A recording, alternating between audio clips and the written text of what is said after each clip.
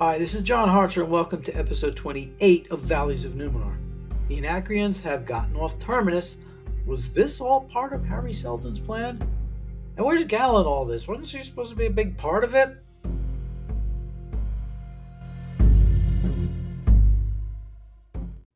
Episode 28, Foundation Episode 7. And I'll tell you a story of mysteries and martyrs and men. Da da da. Little Doors reference there. Hugo's ship has reached the Anthor asteroid belt. He used to work there, but when Thespis got cut off from the Empire, the industry just broke down. Turns out there's a big ship right there in the middle of the field. The Invictus is there as promised. Lewis and the others tell the Anacreons they won't be able to get on board, but Farah has a plan. The commander has Imperial nanobots in his blood that can operate anything from the Empire, so she cuts his hand open. It's still dangerous. The wreckage of two ships sit right nearby. As they all prepare to head to the ship, the Foundationists plan to get a message out once they get over there.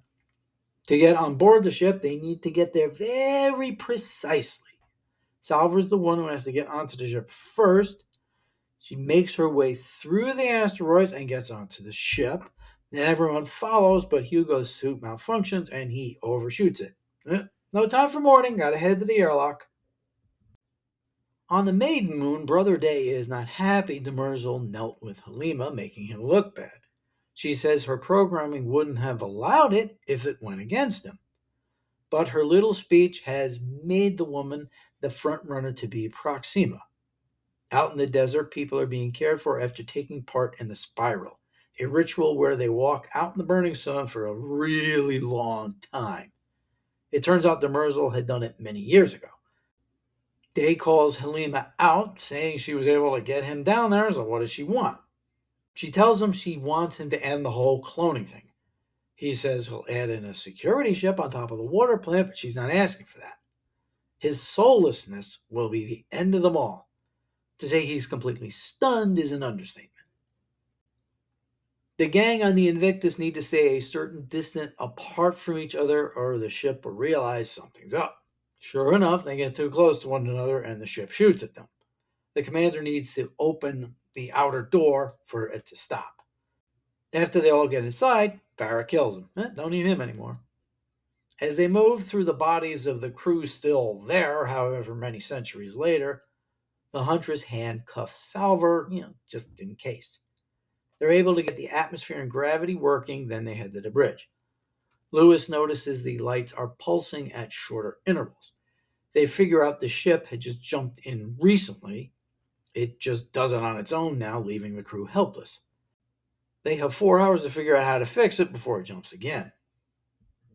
Day and Demerzel try to figure out how to deal with Halima's threat or exhortation, take your pick. He goes down to the temple and shows everyone that he that is soulless can attain growth. He will walk the great spiral. Then he'll find out who's right and who's wrong. On Trantor, Dawn is staring at Azura again. Creepy dude. She leaves him a message in a rose bush, and he meets her in the greenhouse. He takes off his bracelet, they take off their clothes, and they get the job done. When they're finished, she gives him colorblind corrective lenses. He says he can't wear them without everyone noticing. He then lists all the things that make him different than the other clones. It's quite a list. Then he shows her a big secret. It's not just the 3 of them that are clones. Each of them have clones of their own that are ready just in case something happens to any of them.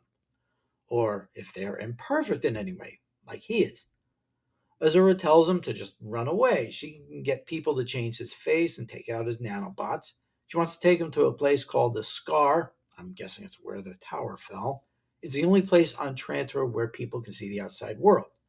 Dusk calls him to dinner. He's late again. That's not like a Cleon.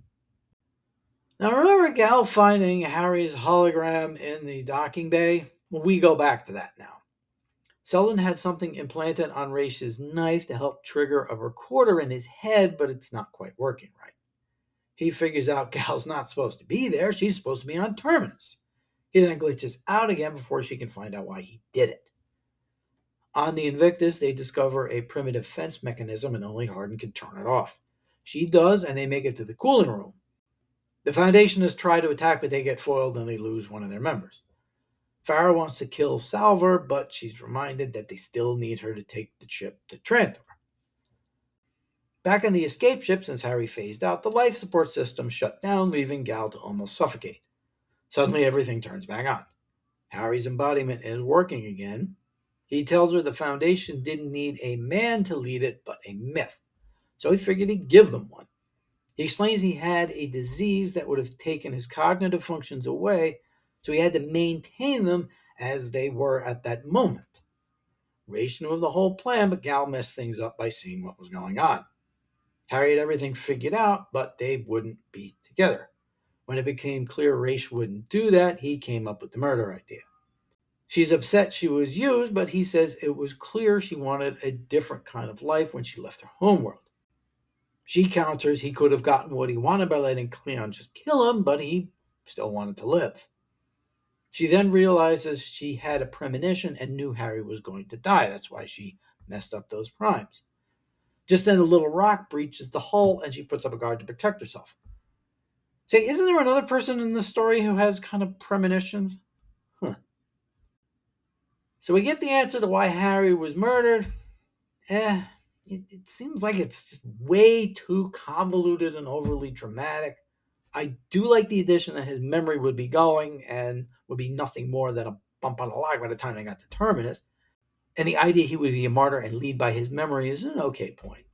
They're really driving home the individuality aspect, with what's happening to the Cleons as well as Gal. So I'm not totally sold on the path they chose to get there. It's an interesting destination and gives the whole idea of the Foundation a reason for being.